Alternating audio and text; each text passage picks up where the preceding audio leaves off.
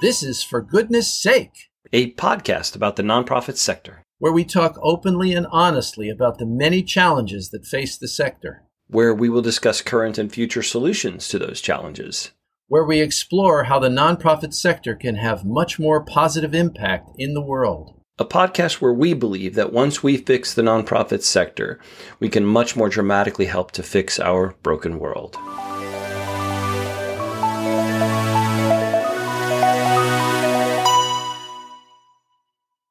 Welcome to the inaugural episode of For Goodness Sake, a podcast exploring how the nonprofit sector could fix the broken world. My name is Peter York, and I'm joined by my co-host, Ken Berger. Hi, everyone. Peter, why don't we begin by telling people just a little bit about who we are, and you go first. All right, sounds good, Ken. I started my career as a frontline social worker. I was working inpatient psychiatry with kids, and I was a caseworker for the homeless. That's important because it roots the work that I now do and spent the next 27 years now doing. And that 27 years is really as an impact evaluator. I worked for philanthropy, government, nonprofit organizations, corporations that were investing in social impact, and I was an evaluator. So I would evaluate their programs and investments. And then over the past 10 years, I've spent really learning about and integrating the tools of data science. So I got hooked on this idea that if Netflix and Amazon can figure out what books and films I should watch next, make pretty accurate recommendations using machine learning and AI, I thought, our sector could really use this so that all the work that I had been doing in evaluation, which was reaching decision makers, grant makers, others, but yet was not reaching the front lines where I was. And so from that standpoint, I really began to realize that we need to bring these tools of data science and AI into our work. And how can we bring this together with evaluation? It's not easy, but I've spent the past decade really kind of figuring a lot of that out and working with a lot of others in the field towards that end. I am currently a principal and vice president of analytic solutions at BCT Partners, an award-winning management consulting firm based in Newark, New Jersey. They've been around for over 20 years. Their mission has really been to harness the power of diversity, insights, and innovation to transform lives, accelerate equity, and create lasting change. I just want to emphasize BCT really is focused, and the reason I joined the wonderful leaders here at BCT Partners and have been here now for over 5 years was really that mission and that focus on diversity, inclusion, equity, especially because I also did see that the world of AI, data analytics, is not concerning itself enough with those issues. And if we're really going to make a difference in the world, we really have to do this in the right way. I lead our analytics work here, and that work crosses over all lines of business in addition to kind of our analytic solutions work, but we have other lines of business. And I do a lot of work in the precision modeling, precision causal modeling, kind of figuring out what works for whom, and developing solutions, and all in an effort to really help generate insights, real-time sometimes, on-demand insights, and automated evaluation about diverse people that lead to equity. Your turn, Ken. Wow. All right. Well, I started my career sort of in the opposite way, in that I began as a social science researcher, but quickly moved into direct human service work. And so for most of the past 40-something years, I've been helping to run nonprofits that serve the homeless, those with mental health challenges, the developmentally disabled, and many other people in need. This included work in the fields of healthcare, human services, and education. And then also, in the middle of all that, for a stint of 7 years or so, I was the CEO of a place called Charity Navigator, which is purported to be the largest rating agency of nonprofits' performance in the U.S. and possibly in the world for that matter. Currently, for about 3 years now, I have been proudly operating as the CEO and executive director of a place called Spectrum 360.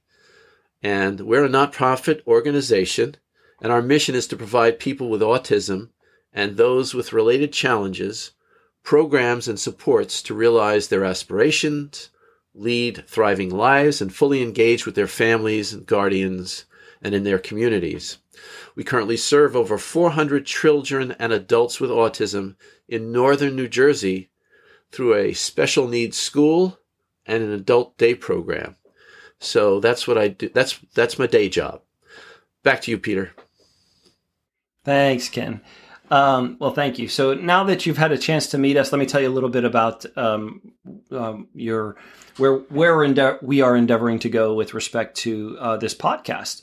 So in this we perceive groundbreaking podcast, we're going to dive deeply into the critical questions facing the nonprofit sector. We will be examining why the sector isn't larger, healthier, some of the challenges. As for me, I personally, what really motivates me with respect to this podcast is envisioning a world where the nonprofit sector can grow to represent a much larger slice of the economic pie in our country, because I believe it offers a type of business model, economic model, which is very different from government, very different from the private sector, and therefore creating potentially an opportunity, if we can fix some of the challenges, to really be an important and maybe even equal, maybe third, as large as a third of what we think of as all of the private government and when we add nonprofit sort of drivers of well-being and our economy. So in this podcast, we're going to really start to look at what would it take to get the nonprofit sector to a place where it can be such an economic force and such a force for good, if you will. And there's that, for goodness sake, a force for good in the United States. We're going to tackle challenges that need to be addressed to reach this ambitious goal. And we're going to identify the innovations, and you're going to hear a lot about data-driven innovations, research, doing this the scientific way, if you will. And we're going to hear a lot about that can really help to propel the sector forward. And we're going to even be examining very current and contemporary things that are here to stay, like the role of AI in advancing the cause. So, Ken, I'm going to pass it to you for your introduction. Okay, well, so as you've probably noticed from our brief bios there, Peter and I bring different experience and perspectives regarding the nonprofit sector. And sometimes we also bring different views about it. So when it comes to our visions for where the nonprofit sector should be in the future and whether or not it should represent, let's say, a larger portion of the economy like Peter was talking about, in my case, the answer to that question is much more unclear. And as you'll hear in many of our upcoming episodes, I believe the nonprofit sector has a lot of significant challenges and is in need of a tremendous amount of fixing up before I could envision any expansion of its size. So that, I'm sort of on wait and see when it comes to that idea. I would need to see a lot of evidence before I could suggest even a marginal increase in its reach. However, I have tremendous respect for Peter's views and aspirations for the sector. And also, I want to be clear that I have tremendous respect for all of the people who are involved in the sector and their dedication, their heart, and always, not always, but many, if not most, I should say most, really wanting to do the right thing and to help as much as they can.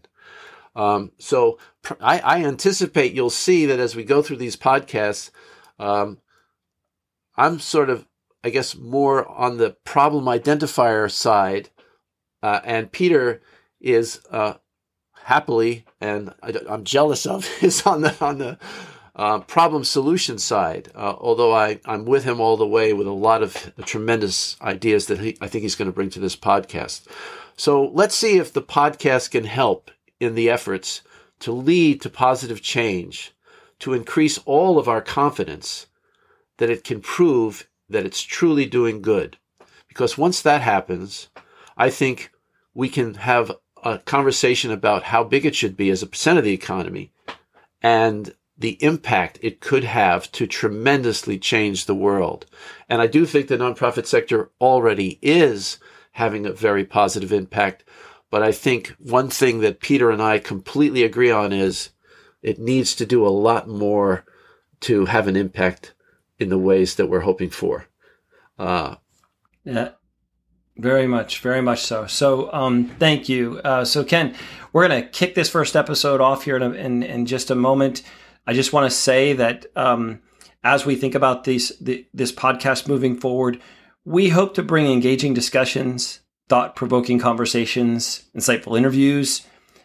We hope that these will inspire individuals and organizations in the nonprofit sector to think differently and embrace new approaches to drive positive social impact. With our combined experience and firsthand knowledge of the nonprofit landscape and sector, we are very convinced that the sector can be a powerful catalyst for creating a better world, as Ken was just noting.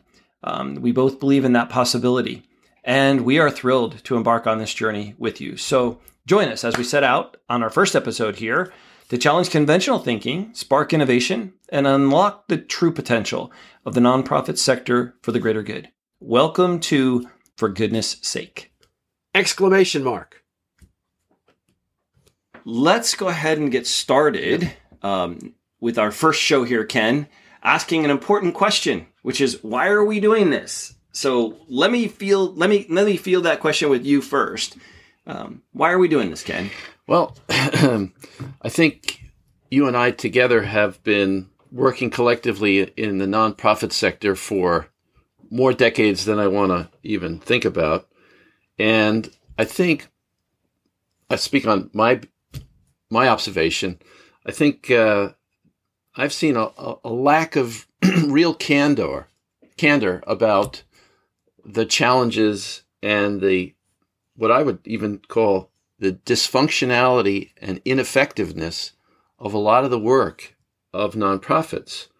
And those conversations, when I look around at other podcasts, when I look around at journal articles and textbooks on the subject, I think they're really missing the mark sometimes about some key things. So I think Peter and I, we did a preliminary search on the question of what other podcasts cover when it comes to nonprofits.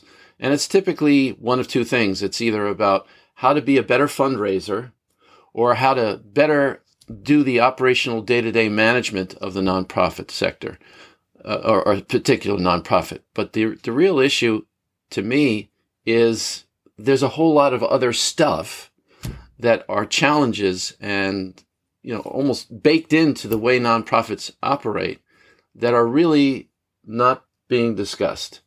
And so I think more than anything else, we want to take a look at those problems and see what can be done about those problems. I mentioned earlier to you when we were off recording that in my mind, one key audience for me are young professionals in college thinking about what their career choices would be. And when I see a typical course in nonprofits, of which there are not that many to begin with, in terms of it really providing them with a rich depth of understanding of those challenges is generally lacking. And I'm hoping that we can help to fill that gap. Thank you. That's yeah. Well, you and I have had many conversations and are very much in agreement on all that you've just said. I think that what I'll share, piggybacking on that and saying, a big ibid to what you just said. The reason, some things I would add from the vantage point of myself as a 25 plus year experienced evaluator of social impact in the sector, I do see that there are a lot of patterns in these 25 years of working with philanthropy, government, nonprofits, of a few things that I think on the surface appear to be things we're working on: impact accountability, being able to understand and learn what works, seeing the data-drivenness, if you will, reach those organizations that can make a difference, those that are making decisions, we talk about it, and we have spent years doing this work. But I think there still really has yet to be the full realization or actualization of impact accountability. I think the data is still a lot of conversations and a lot of storytelling. We don't bring together the tools of data with storytelling. I think as a result, the way our sort of the business of the nonprofit sector, the way it transacts, the way nonprofits ask for money, the fundraising, the grant processing, all of the work that the sector does to create that, let's call it the market of the sector, is still very story driven. And those on the front lines, where I take my history from, my first 9 years as a frontline social worker, those on the front lines are not really getting the kinds of insights, information, knowledge, and lessons that are really looking that different from when I started that work, late 80s, early 90s, when the only difference really may be that we have computers on our desks instead of files and folder systems. But what we're not doing is really effectively figuring out how to tap that. We have a lot of technology, but we still are, in my opinion, not focused on impact accountability, lessons learned, and we're certainly not getting the insights down to the front lines. And I would say a big part of that, I having been a part of the past 25 years of working with some of the top government agencies and philanthropies in the sector and nonprofits, is that there's plenty of work that's going on in those spaces, but it's really not filtering down. It's not getting spread. It's not democratized. And so I think that we need to advance on that. And I think the world of AI, machine learning, and data science has the potential, and I emphasize potential, to take us to a whole new level. But it needs to be embraced carefully, thoughtfully. We have to address issues of bias, but I really think the time is now that we can actually make good on the promise we've been looking for, which is true impact accountability, true outcomes orientation, figuring out what works for whom, and being able to do that at a scale that we just could never do before. And I think right now we've paid some good lip service and come up with every decade a new set of terms and language for what we do, but it really hasn't been actualized on the front lines. If I can just underline that point a little bit. So my background is predominantly over the 40-something years, with a little exception, but basically has been doing direct service work in human services, educational field, and just basically serving people with different needs that are typically underserved. But one of the things that I've observed out there is that even the conversation itself, even the terminology itself, is more often than not even on the radar of most nonprofits. So if you use terms like impact accountability, for most of the nonprofit sector, it's like Charlie Brown with the adults with the wah wah wah wah. They don't have any. It's like they're just trying to survive. There's nothing else but that on their radar, and it's especially true when you get to the more typical nonprofits, as opposed to, I think, like you were talking about, a smaller subset that are even talking about some of this stuff. And the way that smaller subset is even talking about this stuff is a problem. But that's and therein lies the challenge. And Ken, one of the things that I think is going to be important in our conversations over the next, hopefully, many, many episodes is going to be the fact that I myself, even if you spend 25 years as a consultant, both in nonprofit consulting firms and for-profit consulting firms, you quickly see how you've been acculturated to this language. And, it's going to be really important that we can consistently challenge each other and those we engage with on this podcast with respect to the language issue, because I actually think it's a hugely important point. I really believe 80% of the sector knows nothing about the way we're framing things in the kind of... I'm good with that. In the kind of elite circles, if you will.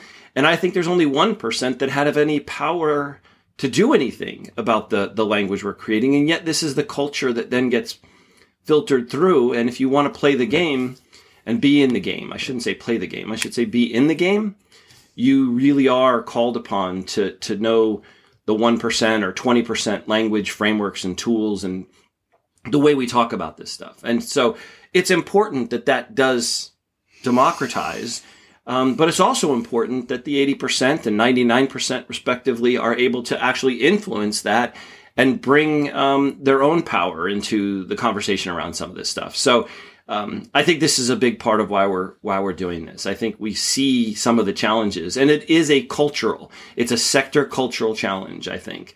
And we want to address it. There's a lot of good work that is going on out there.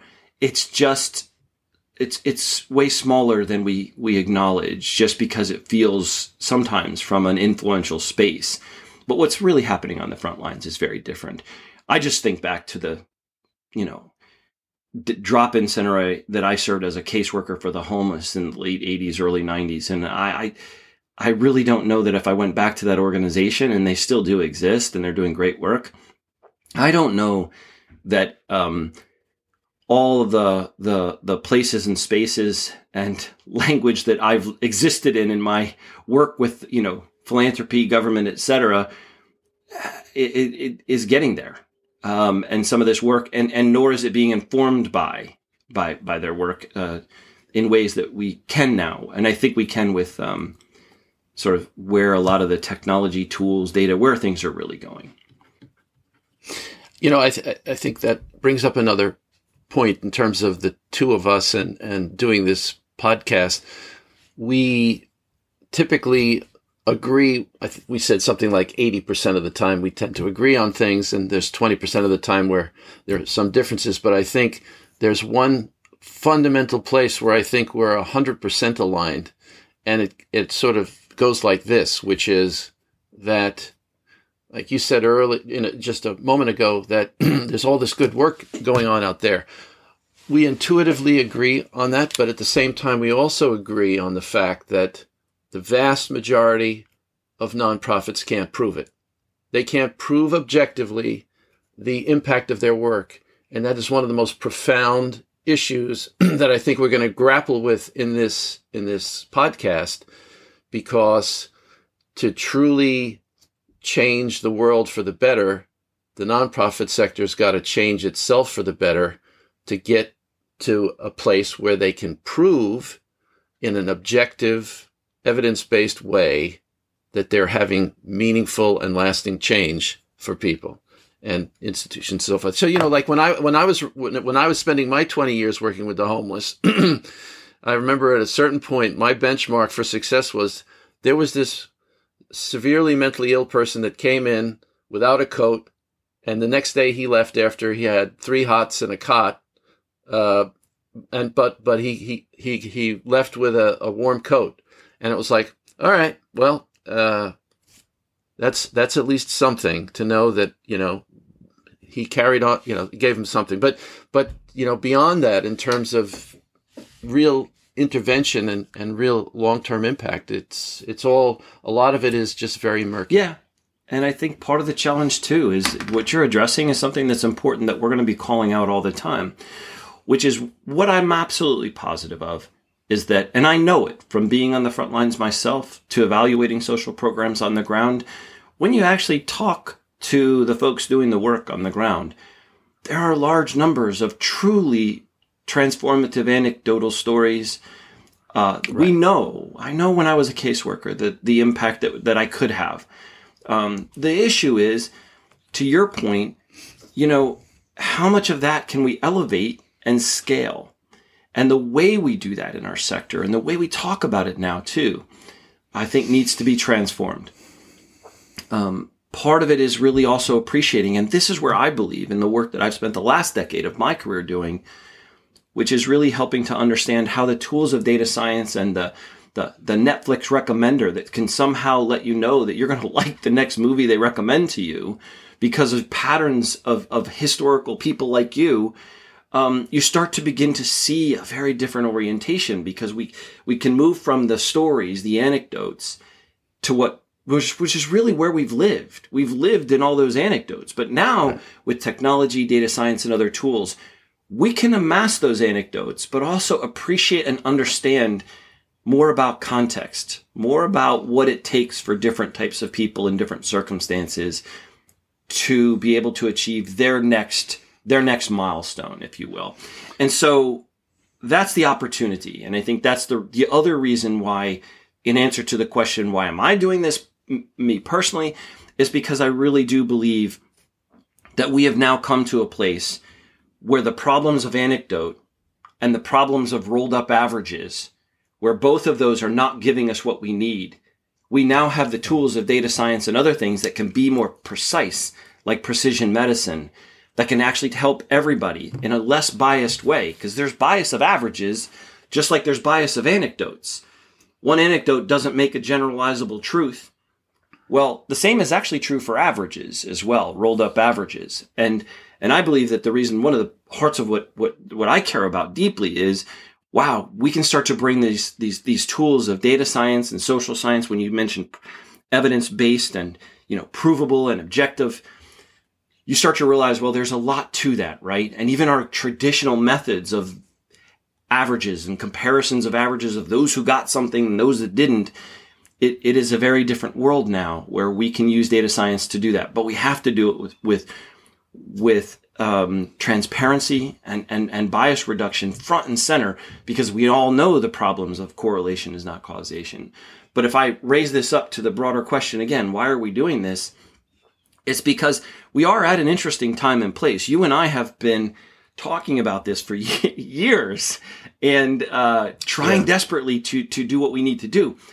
I don't know if you'd agree, but I think it's interesting where we are in the space of innovation, technology, data science, AI, machine learning, that we are actually, I think, at the right time to take things to a new level. So in some ways, the world of anecdote and population averages can actually have another option. But it wouldn't have happened a decade ago because the tools were still quite not there. At least that's my sort of more technical opinion, having spent the past decade bringing these tools in. But you and I have talked about the problems and the challenges of what we just addressed. But I think what we want to talk about on this show are the solutions. And we really do believe they're here. I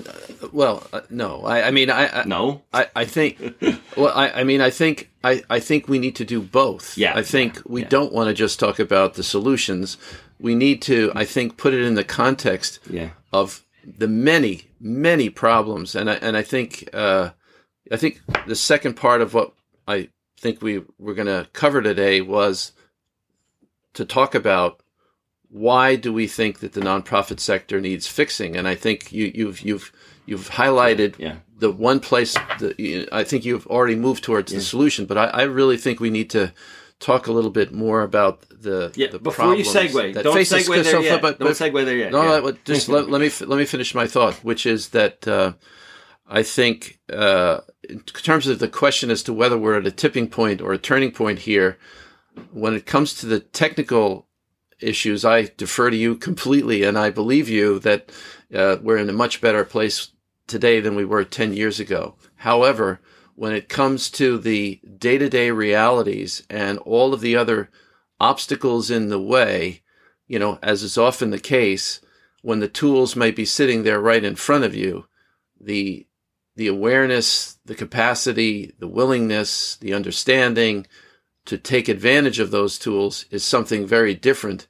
And I think those are some of the other problems and obstacles we want to talk about as to why this tipping point may not happen as quickly as it could because of all of those obstacles. So what I want to share with everybody who listens, and I don't know how big our audience will be, what I want to share, just stepping back for a moment, is I would just want to observe one of the reasons that Ken and I have been such close friends and colleagues and collaborators on all of this, and where I think we thought this was an opportunity for this podcast, the why we're doing this, is in part what we just shared, very different perspectives, our orientations as to, and we advance a lot of the work together. You've always made me better in the sense of grounding sometimes I get very into the innovation solution orientation and can, I'm the bummer. I can minimize the problems and challenges for getting there. You also do see, because that's how we connect. We both see the opportunity, but Yes. you also come from a very different perspective. And I think it's important to say this. You, having been also on the front lines, but your career is much more as a CEO and leader, as an executive leader and a leader in the nonprofit organizations, a very different space than I have been in terms of consulting. But what that brings is also a really good reality check. And so I will be the first to admit that, and this is one of the challenges with sometimes being in the kind of consulting space where your clients are some of the folks that are in the 1%, right? Because what ends up happening is we do get in that space, we get excited about the innovations and the solutions and the opportunities to change things, right? So we're all on the same page there, but what happens is we lose touch with the ground. We lose touch with the reality of what it's really like. And I think that's where, and so I just want to highlight you and I think that what we're going to be sort of taking our listeners on a ride here is exactly what we've been benefiting from each other. And we thought, you know what, we're having these very interesting discussions and we agree 80%.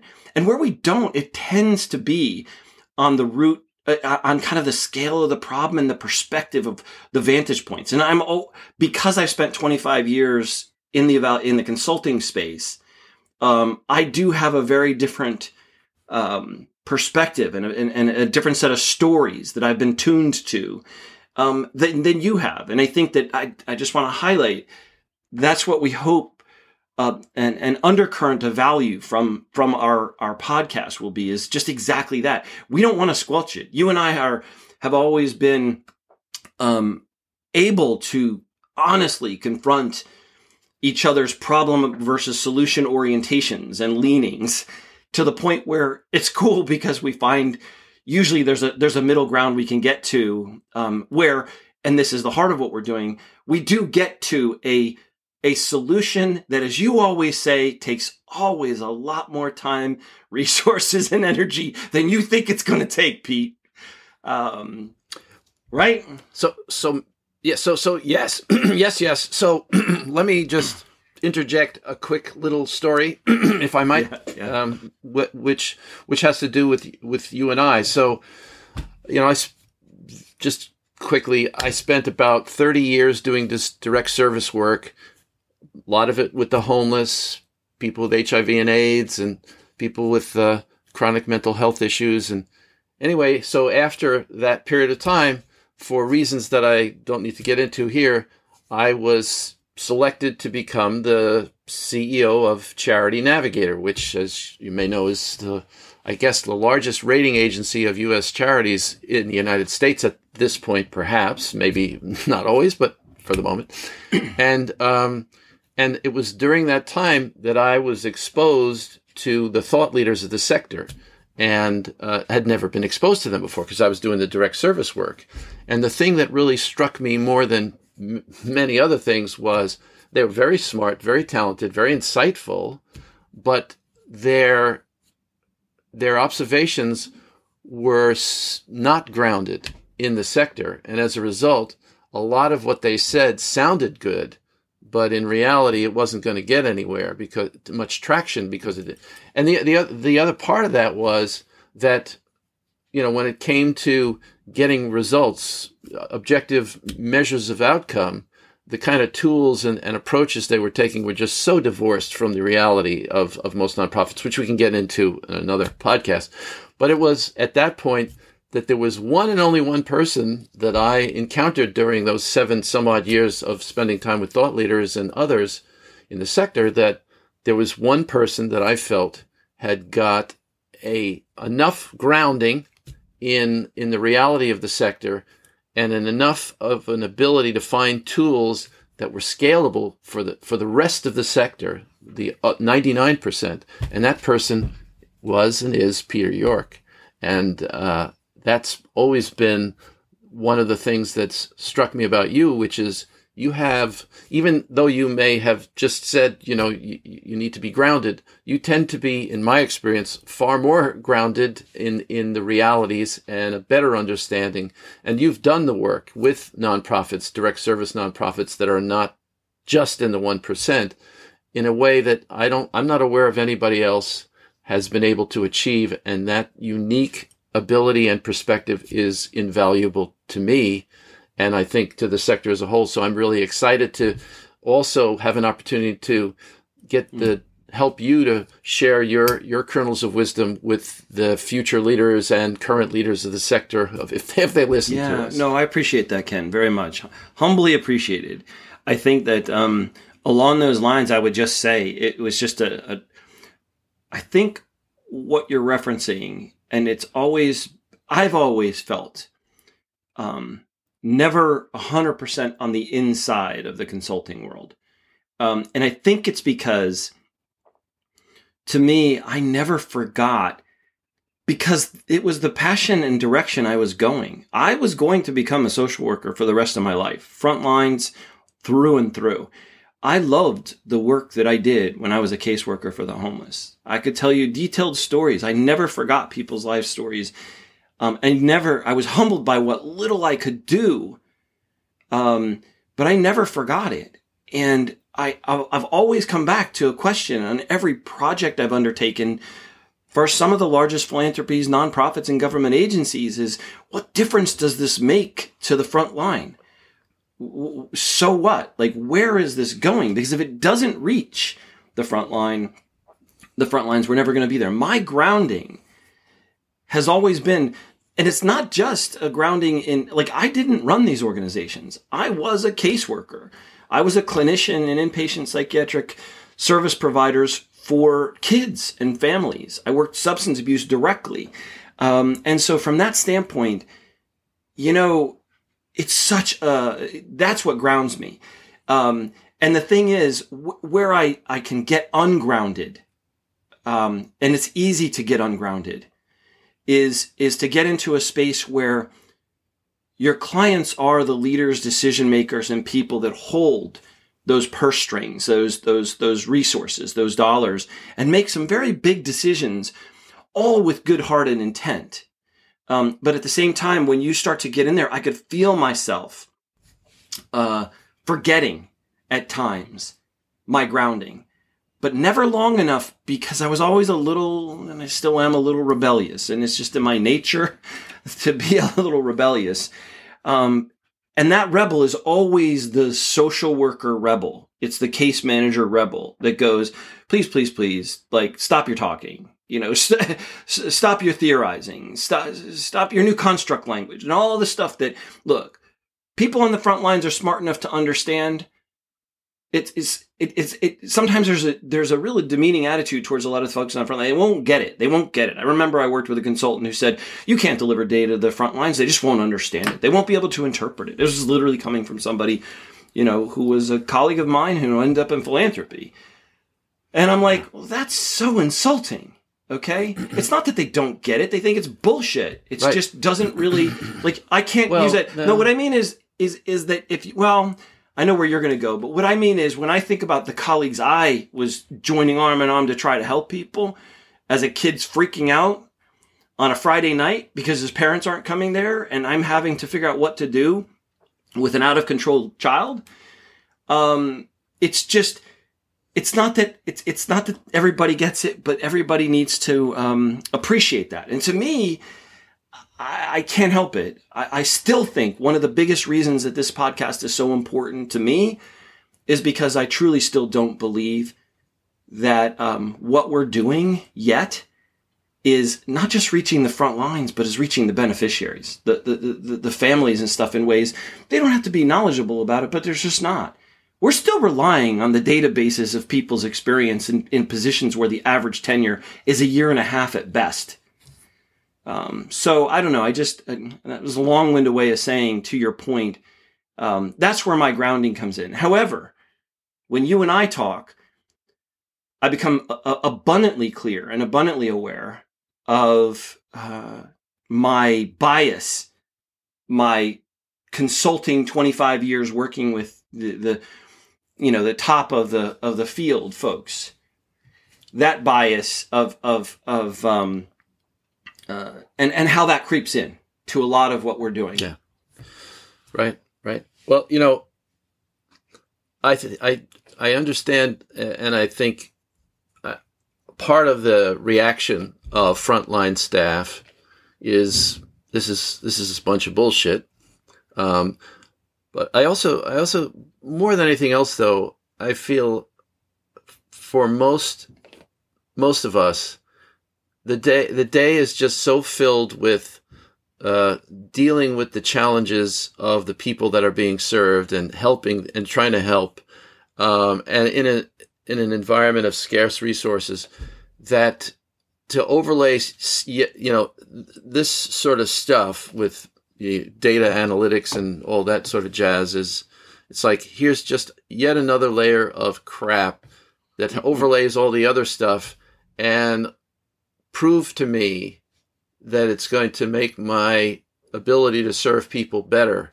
Prove it to me, because I'm just used to basically more and more requirements to have to feed the paper monster, feed the funders. Which again, I think we should segue. We're saying this is the good segue moment, and I agree. Yeah. And by the way, what you just said, let's segue to why the sector needs fixing, and along those lines, I love where you're coming from, and I just want to let everybody listening know that the key, and where you and I have come to, is this idea that. You are correct that a lot of the problems is that if it's just another chore being imposed by those paying the bills, the proxy buyers of our sector, the donors, philanthropists, and everybody else, and funders, we know what the consequences are. So to that point, and I think where you and I have spent years talking, is how do we not make it a chore, but actually make it a benefit? Actually make it useful. So part of the issue is that if the 1% or the 5% or the top 20% are designing these things, they're designing them always through a lens of another chore. They're not thinking through the front lines perspective. And I think one of the things that we talk about, and some of the things that I know that I care about in the work that we're doing, is the design leadership needs to come from the ground. And so I'll segue there and say one of the fixes is the solutions we're creating are being designed from people that don't know what it's like to do the work.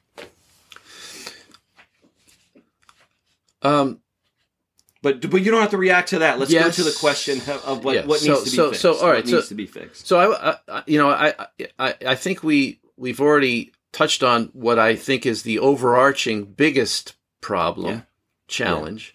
And I just want to say it in a different way, but to sum up.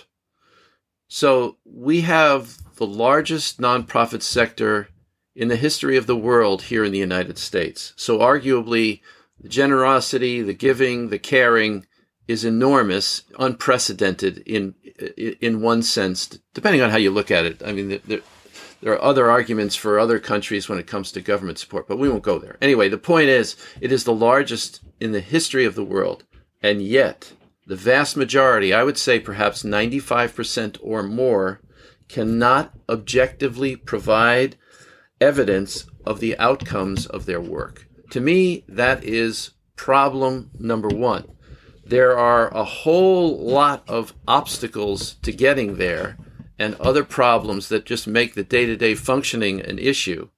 But that sort of overlays the whole thing. And so, but I'm going to mention a few of the other problems that get in the way. And I think, again, we've sort of touched on this, but I just want to summarize. One of them is what I call the challenge of mission. So, traditionally in the for-profit sector, the purpose is to make a profit. And in the nonprofit sector, the purpose is to fulfill a mission. However, because of the various disincentives and problems of the sector, I find more often than not, instead of the mission motive, we have the growth motive, which is how do you, as a leader of a nonprofit, get rewarded? You get rewarded typically as the organization gets bigger. As it gets bigger, you get awards, you get a bigger salary. And so the incentives in the sector are typically just bigness. And so however you have to get big. So if the incentives to get bigger are to, kowtow to funders, even if it doesn't necessarily resonate directly with your mission, if the incentives are, as you were alluding to earlier, he or she who is the best storyteller wins, as opposed to he or she who has the best impact wins, if that's the way the game is played, then the growth motive and these problematic incentives get in the way. Another problem, which I've called, I did a podcast on this with Tiny Spark called the Occupy Charity problem. And that problem speaks to the fact that there's a tremendous concentration of resources in a very small percent of charities. The analogy of the Occupy Wall Street movement, regardless of your political perspective, in summary, they were mad because approximately 43% of all the wealth in the country is concentrated in the hands of 1% of the populace. If you imagine it was double that, if it was 86% in the 1%, how much of a problem that would be in this country, regardless of your political perspective. But that is the nonprofit sector. 86% or more of the resources going to 1% of the charities. Another problem, which I lived at Charity Navigator, and I think is a bigger problem than many people realize, are unethical leadership. Unethical CEOs, unethical boards that distort the purpose for their own gain. Related to that, you have the problem of founders syndrome. This has been talked about many times, where somebody starts an organization and doesn't know when to let go. That's a whole other story. Then you have these rating agencies like Charity Navigator, where they don't really necessarily get to the heart of what should be rated. And so that causes disincentives. Then there's beholden. Agencies that are beholden to their funders, which I sort of alluded to earlier. Beholden to governmental entities. Beholden to foundational entities. Beholden to wealthy donors.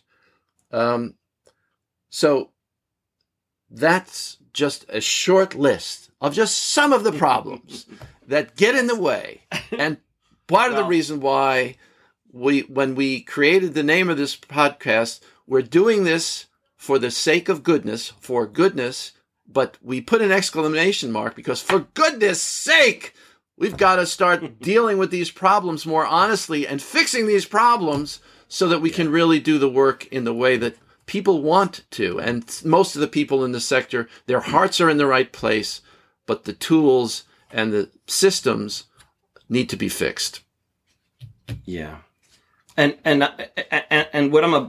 what you just said could and very likely will be entire episodes that we are going to be unpacking.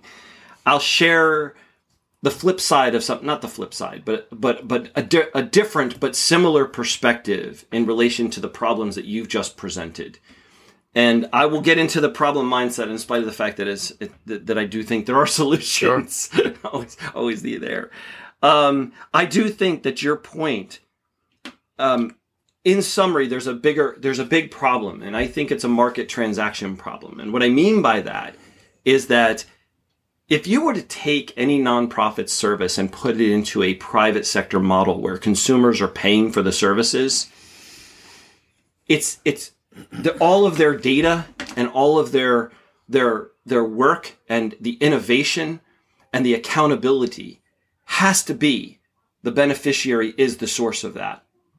And there's a problem. I've written about this in the past around proxy buyer syndrome, which is that for so much of what we do in the nonprofit sector, organizations, the reason growth, and I would argue output measurement is because we have proxy buyers. We don't have consumers that are actually paying for. And this is one of those areas I want us to explore on this. Like, can we change the market transaction with better information, data, et cetera? Can we make the beneficiary not ignored, neglected, at best maybe given a satisfaction survey? Can we actually make them hold the sector accountable for its quality of services and impact? Can we make it there? Mm-hmm. And the problem is that right now we have proxy buyers. We have donors, funders, and everybody else buying on behalf. The whole subsidy model. And I'm not saying it's not needed from a financial standpoint, but there are ways we could start to raise the bar on the issue of accountability that says, you know what? You may fund it, but you don't get to set the bar of success. We need the beneficiaries, and not just satisfaction or net promoter scores, right? We're talking about actually being able to drive. So I'll give you a great example. A private sector owned, a for-profit aquarium versus a nonprofit aquarium. It's amazing. I saw one flip, and that was the Camden Aquarium. And I saw it flip from a nonprofit to a for-profit. And it was amazing what happened on the floors of all those exhibits and everything else. And yes, some may say it made it a little more consumerish, etc. But the point being is that it had to tune itself and adapt to the membership, to the people that pay the tickets at the front door, in a way that I think doesn't drive enough. Now, in the arts and culture space and nonprofit, because fees are generated through memberships and purchase of tickets, it's a little bit more accountable in those kinds of models. But at the end of the day, what could we do? And I don't accept that you can't do it. I really don't, because it's just, if we're paying for it, if funders are paying for it, government, meaning the public, is paying for it, we can demand that the beneficiaries get to tell us whether they got the results. Because, by the way, it would also do the second problem in our sector, which is delusions of impact grandeur. Okay? If you visit an aquarium or you go to a summer camp, the idea that it's going to transform their capabilities of being able to do science for the entire year of their next academic year is ridiculous. It was a one-year camp.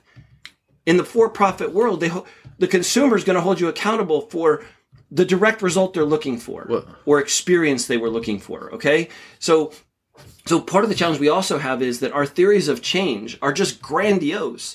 They're like, ask yourself the question. I remember having an experience of a funder saying to me, so did our principal leadership development program advance test scores? And I'm like, you didn't even work with the kids. Your program doesn't touch the kids.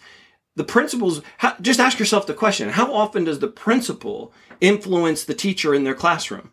Just the amount of time it would take. It's a question that we can study, we can evaluate, but I can tell you the answer now: save your money. The answer is no.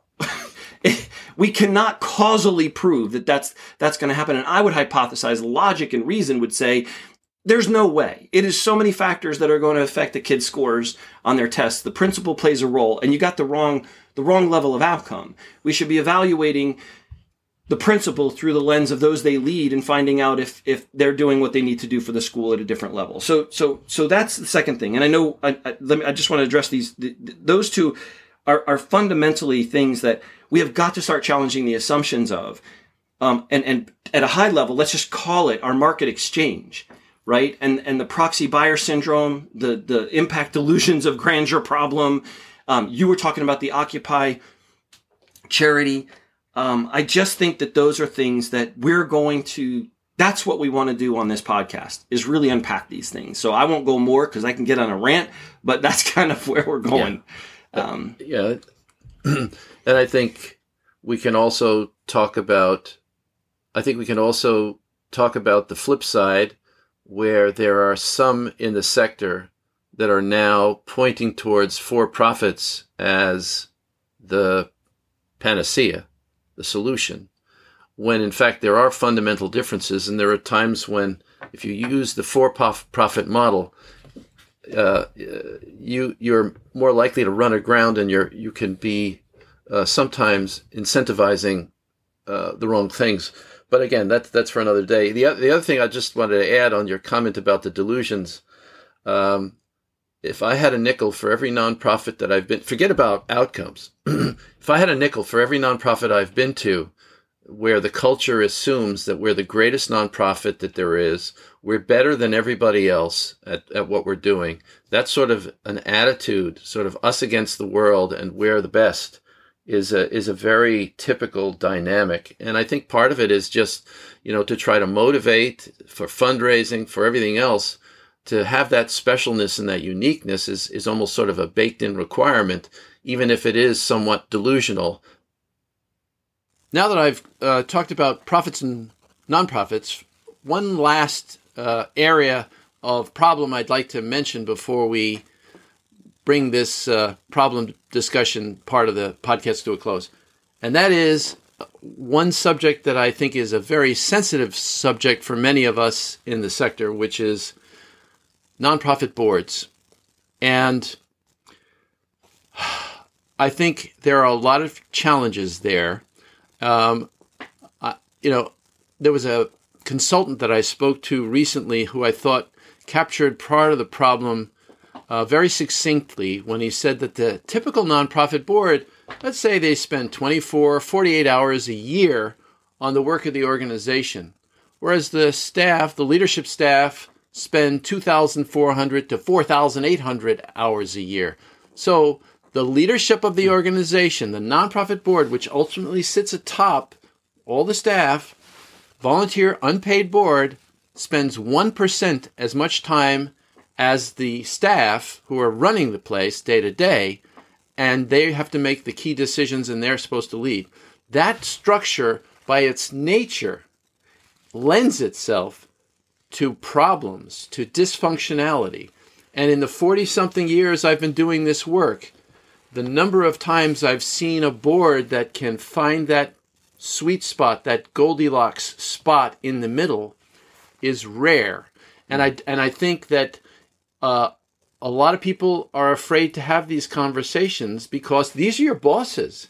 And when I listen to a lot of when I read the literature, when I listen to trainings on working with nonprofit boards, there are times that I literally want to choke the speaker because it's like you're missing so much of the landscape of the problems and creating this idealistic 50,000-foot view of the way things should be, could be, and you're not being honest about how hard it is and how much time it takes to get to the right place.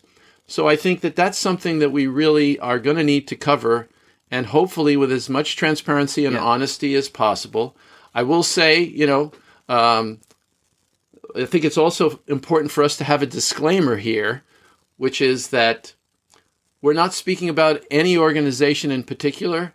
This is not, by the way, for my board members, I'm not speaking about my organization in particular, but I'm talking just generally about the nature of the problem and how it's a really hard problem. And I think we really need to start looking at solutions in that area and being creative in that area as well as others. So I'll pause there before we talk anything further about the solutions. That's my last problem for today. And it's a good one, and I think it's one that in the show we're going to definitely tackle. I think what I'd love to do is just ask you one question about that, and that is, what's your perception? Let me frame it this way. Having done a lot of work evaluating different types of investments that funders make and organizations make in themselves, called capacity building, which is just one of the areas of, quote, nonprofit capacity building, significant investment areas, has been in board development. And one of the things that I learned through the research and evaluation work that I did evaluating those types of investments was just how functional, I'm using air quotes here, boards are on average. And would love to hear your thoughts, because I know you've had your own experiences as a leader of organization with respect to the board functionality. But one of the things I've observed is boards really step up in certain times. If there's a merger, a restructuring, a major infrastructure change, significant financial swing one way or another, an executive leadership turnover or the need for executive leadership turnover, tax time, the annual tax time finance kind of stuff, a once a year, fundraising kind of role. But a lot of what you're describing too, we also saw, which is a lot of nonprofit boards are not, they're not doing tons in between those crises or annual moments, if you will. What's your perception, if you think about the sector as a whole, how effective the boards are, or did I just describe something that is not stereotypical? Well, there's a lot there, Peter, and and we'll go into this in a later podcast. But the reason I'm bringing it up is only because if we're shaping the problem, my assumption is that boards are not, they may be intrusive at times, or they may be in there at times when they don't have anybody that's really putting the work in on the ground. At the same time, I do think there are a lot of nonprofits that really aren't being heavy-handed within the leadership and governance and running of the organization. I don't want to go too far in depth in this, but just briefly, I think there's a lot of boards that are functioning as rubber stamp boards that are asleep at the switch unless a crisis happens, and then they wake up and it's like, what happened here? Oh my God, I've got personal liability and exposure. I could be embarrassed by this. I no longer trust the leadership. I trusted them. What happened? How could this be? But they typically are rubber stamp. And then at the other extreme, you have boards where they micromanage and they get into the weeds of things, which, by the way, may be appropriate for a small organization that doesn't have a lot of staff and it's a baby, small. But as an organization evolves and gets bigger, a board's role needs to be more and more in strategy and big picture thinking as opposed to getting into that stuff. And so it depends on the size, the scale of the board. But the other thing I'll say about all of this that I think is most missing in a lot of the literature is the wild card in all of this board stuff has to do with the personalities of the people who are on the board. If you have someone who by their nature is a control freak, for example, you're going to have problems no matter where you are on that spectrum, because if they're going to be a weed whacker by their nature, they're going to be a weed whacker no matter what. And you can try to train and talk to them, but if that's their basic personality type, it is what it is. Whereas on the other hand, if you've got somebody who just sees it as a social club and just wants to hang out, it could be at the other extreme. So personalities and the importance of screening for board members to make sure that they have the right attitude and understanding, and then continuing to train them over time is really important. But I don't want to go too far down this road. Huh. No, we don't want to go too far. But and this is a good opportunity to segue to our final part of the episode. And again, this episode is really just laying the groundwork for kind of what's ahead. I will say, in the same vein that we're about to go into, part of it too is the board is another example of how data and different types of information are not playing enough of a role. Funders are listening oftentimes, and donors are listening to anecdotes and outputs. When they do get data or quantifiable data as outputs and anecdotes, stories and numbers of served. This also goes for the board in very similar way too. I mean, they're playing the financial numbers game. That's where their numbers are coming from oftentimes in these meetings. Once in a while, they'll hear output numbers. They do get stories. They pick up on stories when they do have opportunities to volunteer for activities and events. But for the most part, the data is not really there either. And so it's a good segue to say, and part of it as we look at this, let's segue to the conversation we want to have, the final part of this episode, which is the part that we're going to continuously try to move towards, which is we want to identify some problems, sort of set the stage, identify some problems, and then move in the direction of solutions. We're going to try to do that within episodes, but we know also it may have to straddle a couple episodes. But we've got part of our, both your and my orientation and for goodness sake, exclamation point, but trying to fix things is the solution part. So let's segue to that and start chatting a little bit about how our podcast is going to start to, and where we're going to focus that's different than some of the stuff that we cited before in terms of podcasts with respect to solutions. So I'll let you lead off. Just yeah. Well, I think we mentioned at the outset that a lot of the existing podcasts talk about solutions to problems of fundraising and solutions to certain problems of operational management. But we've now outlined in this podcast a variety of things that may not fit into either of those categories, and we want to get solutions to these other things on the table that often are not looked at. And the solutions, I think, will typically fall into a couple of categories. One category is, here are things that actually exist now. Here are tools that we're aware of and ways to approach that currently exist that are maybe people don't know as much about, or they're in their startup phase. Early adopter phase is one of the phrases that sometimes is used, and need to be more broadcast and spread about. A second category of solutions is, we're not aware that there are any currently, and we want to brainstorm about ways that we could come to solutions in those areas that are problematic. To some degree, nonprofit. There's some of that with nonprofit boards, for example, where we may have to be creative and think outside the box in terms of how things are typically done. And then, third category, scary category for me, is these just may be problems that are the nature of the structure of things that to some degree may just be the way it is and may not in the immediate future have a readily apparent solution either inside or outside the box. And that's a scary thought, but it's possible. But the one thing I'll say in terms of solutions, and I think this also circles back to the beginning of the podcast, is I think I speak for both of us, and you can speak on this far more eloquently than I can.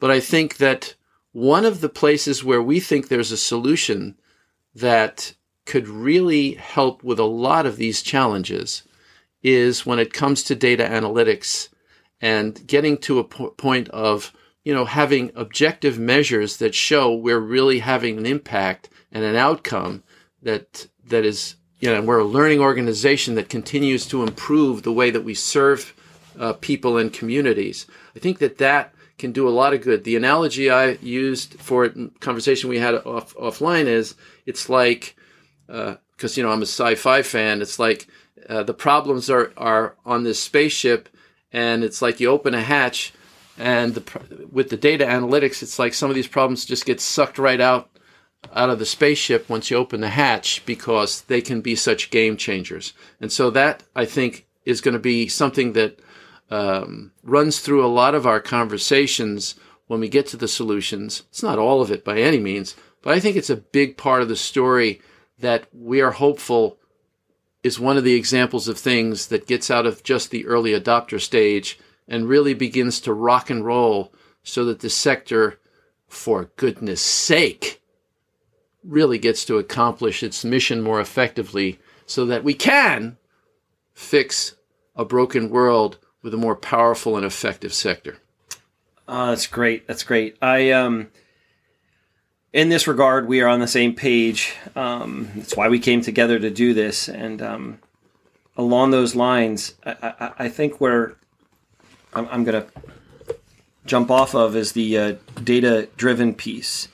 The remarkable thing is I agree, and you and I have had a number of years of discussion of just how, if we move towards a more data-driven analytics, outcomes, but not just outcomes for outcome's sake, but outcomes that are realistic, that provide a window to be able to provide measures, accountability, and metrics of success that we know are going to be guides for those on the front lines, those that are doing the work of serving, and those that are being served, and benefit them and empower them. The thing that I'm positive of is the tools, the technology, and the methods are there.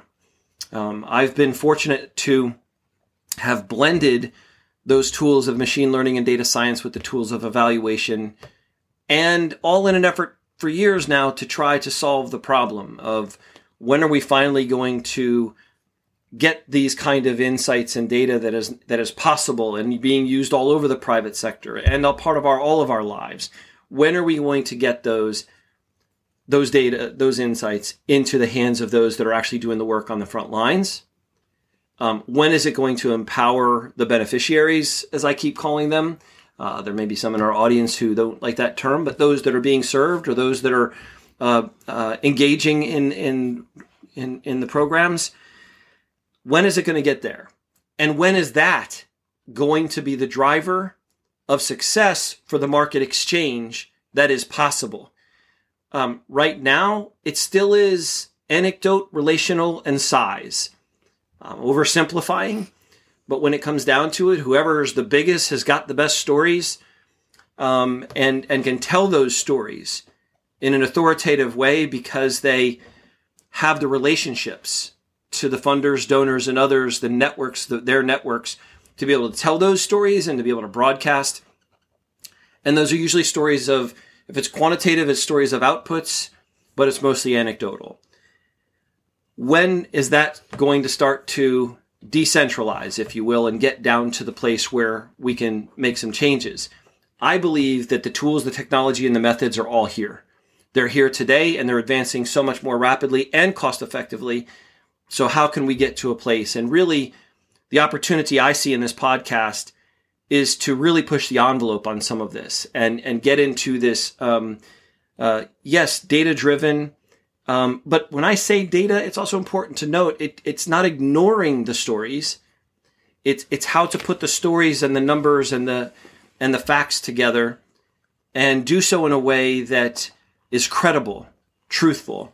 When I say truthful, I mean scientific, but I also mean truthful to those that are actually doing the work and experiencing in their lives the kind of change that's really happening. So I really do see this as an opportunity to push the envelope a little bit on what I do not see right now from a lot of the thought leadership in the field, which is more deliberate and intentional bringing together the possibilities of what's already there to start to make this, bring these data and insights down to the ground. I believe that's where this is really going. And if I really get excited about it, one of the things that motivates me, and I know Ken and I have talked about this, I too am first and foremost kind of a citizen of the United States. I also hear and see and witness and experience. I do a lot of reading, probably more audible books now today than other types. But and I understand the problems that are being presented in our world and in the United States with respect to the way we are governed, our government. There's problems there in the private sector. Who holds the power? It's a shareholder world. There's a really unfair distribution of wealth. It's getting worse. All these things are happening. So when we take the private sector and the government sector, I guess there's a question I ask, and this is a question that I kind of believe in an answer to. If the nonprofit sector could really fix some of the problems and challenges that we have, embrace some of the decentralized and the decentralization of power by bringing data and insights down to the front lines and letting people figure out what's working locally, contextually, where they are. If we can do this, I personally believe I have a question, which is, how could the third sector, the nonprofit sector, which right now is to the general public, yes, we all know about it, but it's not playing the force that government and the private sector are, or at least not perceptively. And when it comes to things like GDP and other economic impacts, it's still small. It's a small, very small relationally in relation to those other sectors. What is possible with respect to if we could fix, adapt, innovate. What if it was as a third of the economic might? It's a third leg to the stool. How could this maybe even be a very impactful sector? And I think there's a lot of stuff going on out there that we want to talk about that could be helping to solve that and make that feasible. I think we need that balancing force. I really do think we are a stool right now in need of three legs, but we have two, and one that's here just once in a while to run in and hold the stool up as best as it can. And I think the sector could actually get to a whole nother level.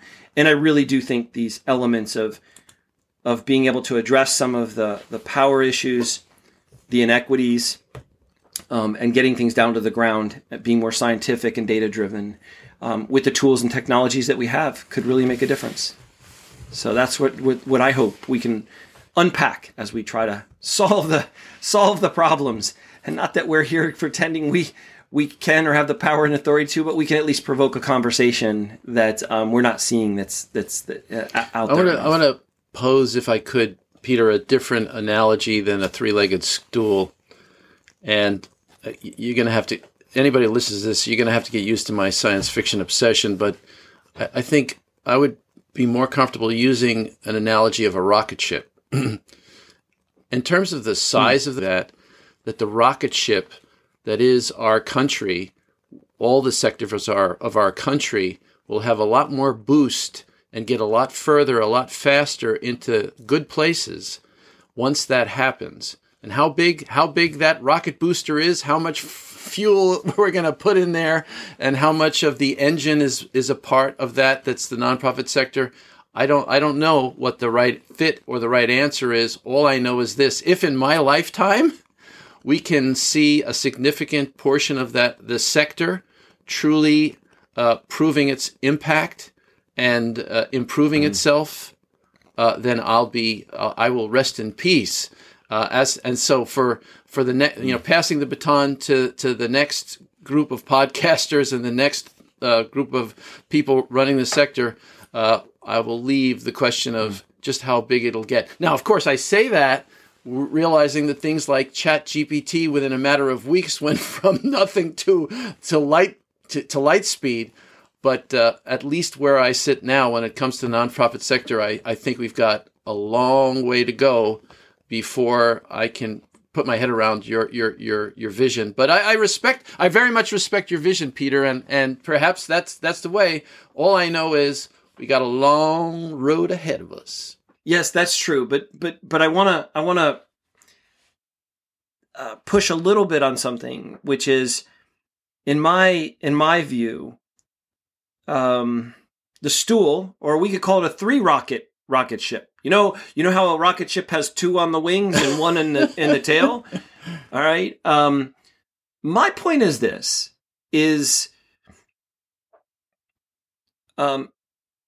government and the private sector aren't exactly on fire.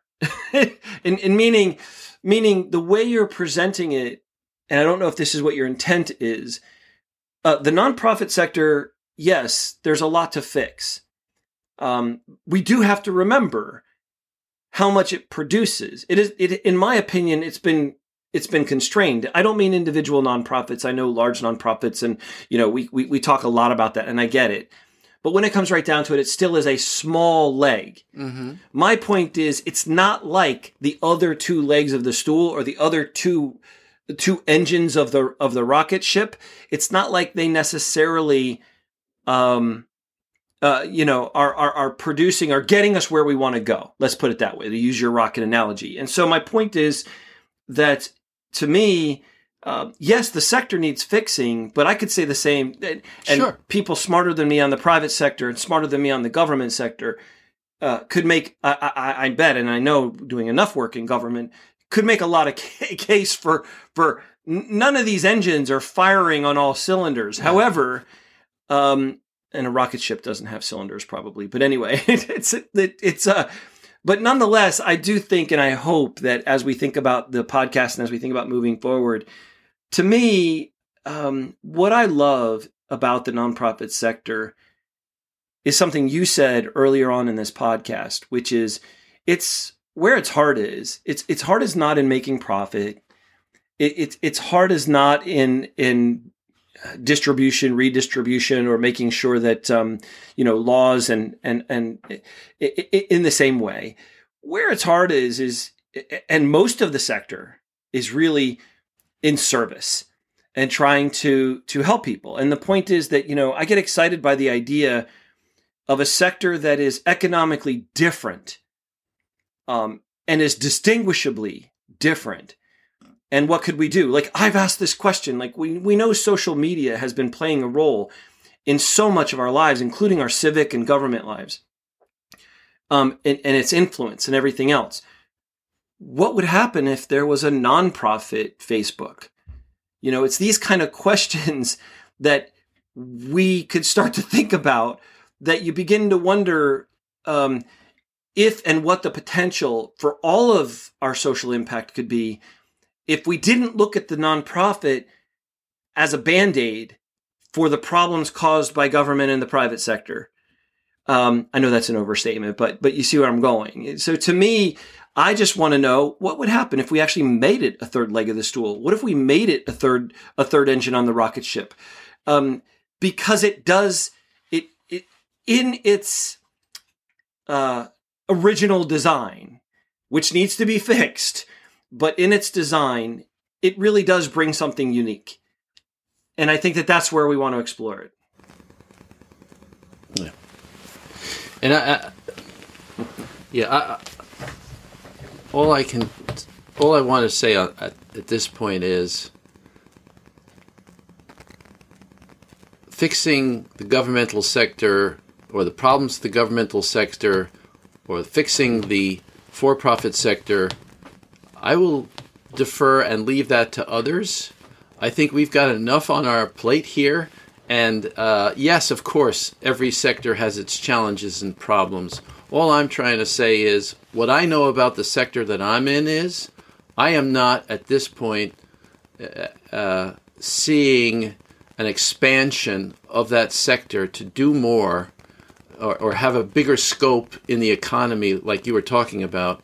It's not on my radar at this point, because I think we have a lot to do to prove our worth in the way that I think we need to before we start talking about,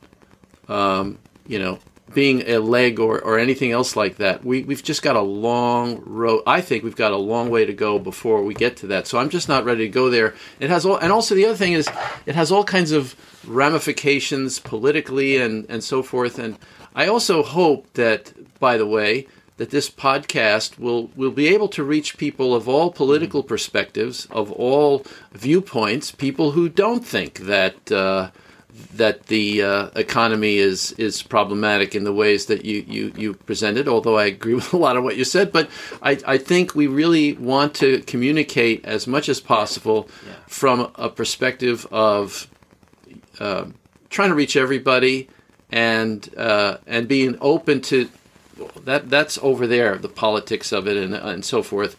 I think, and I know that you align with me on this, we really want to be as objective, science-based, factual-based in our discussions here, as opposed to otherwise. But I'll leave it there.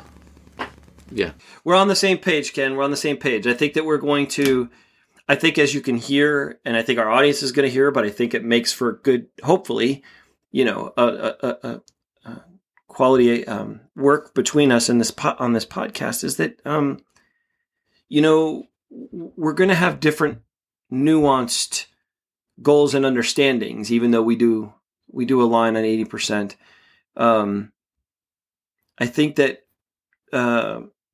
we're going to explore a lot of these topics, and I'm excited about it. I think that that's really where a lot of our listeners are going to also be, and I actually appreciate that we're not going to agree on everything, and that we're going to.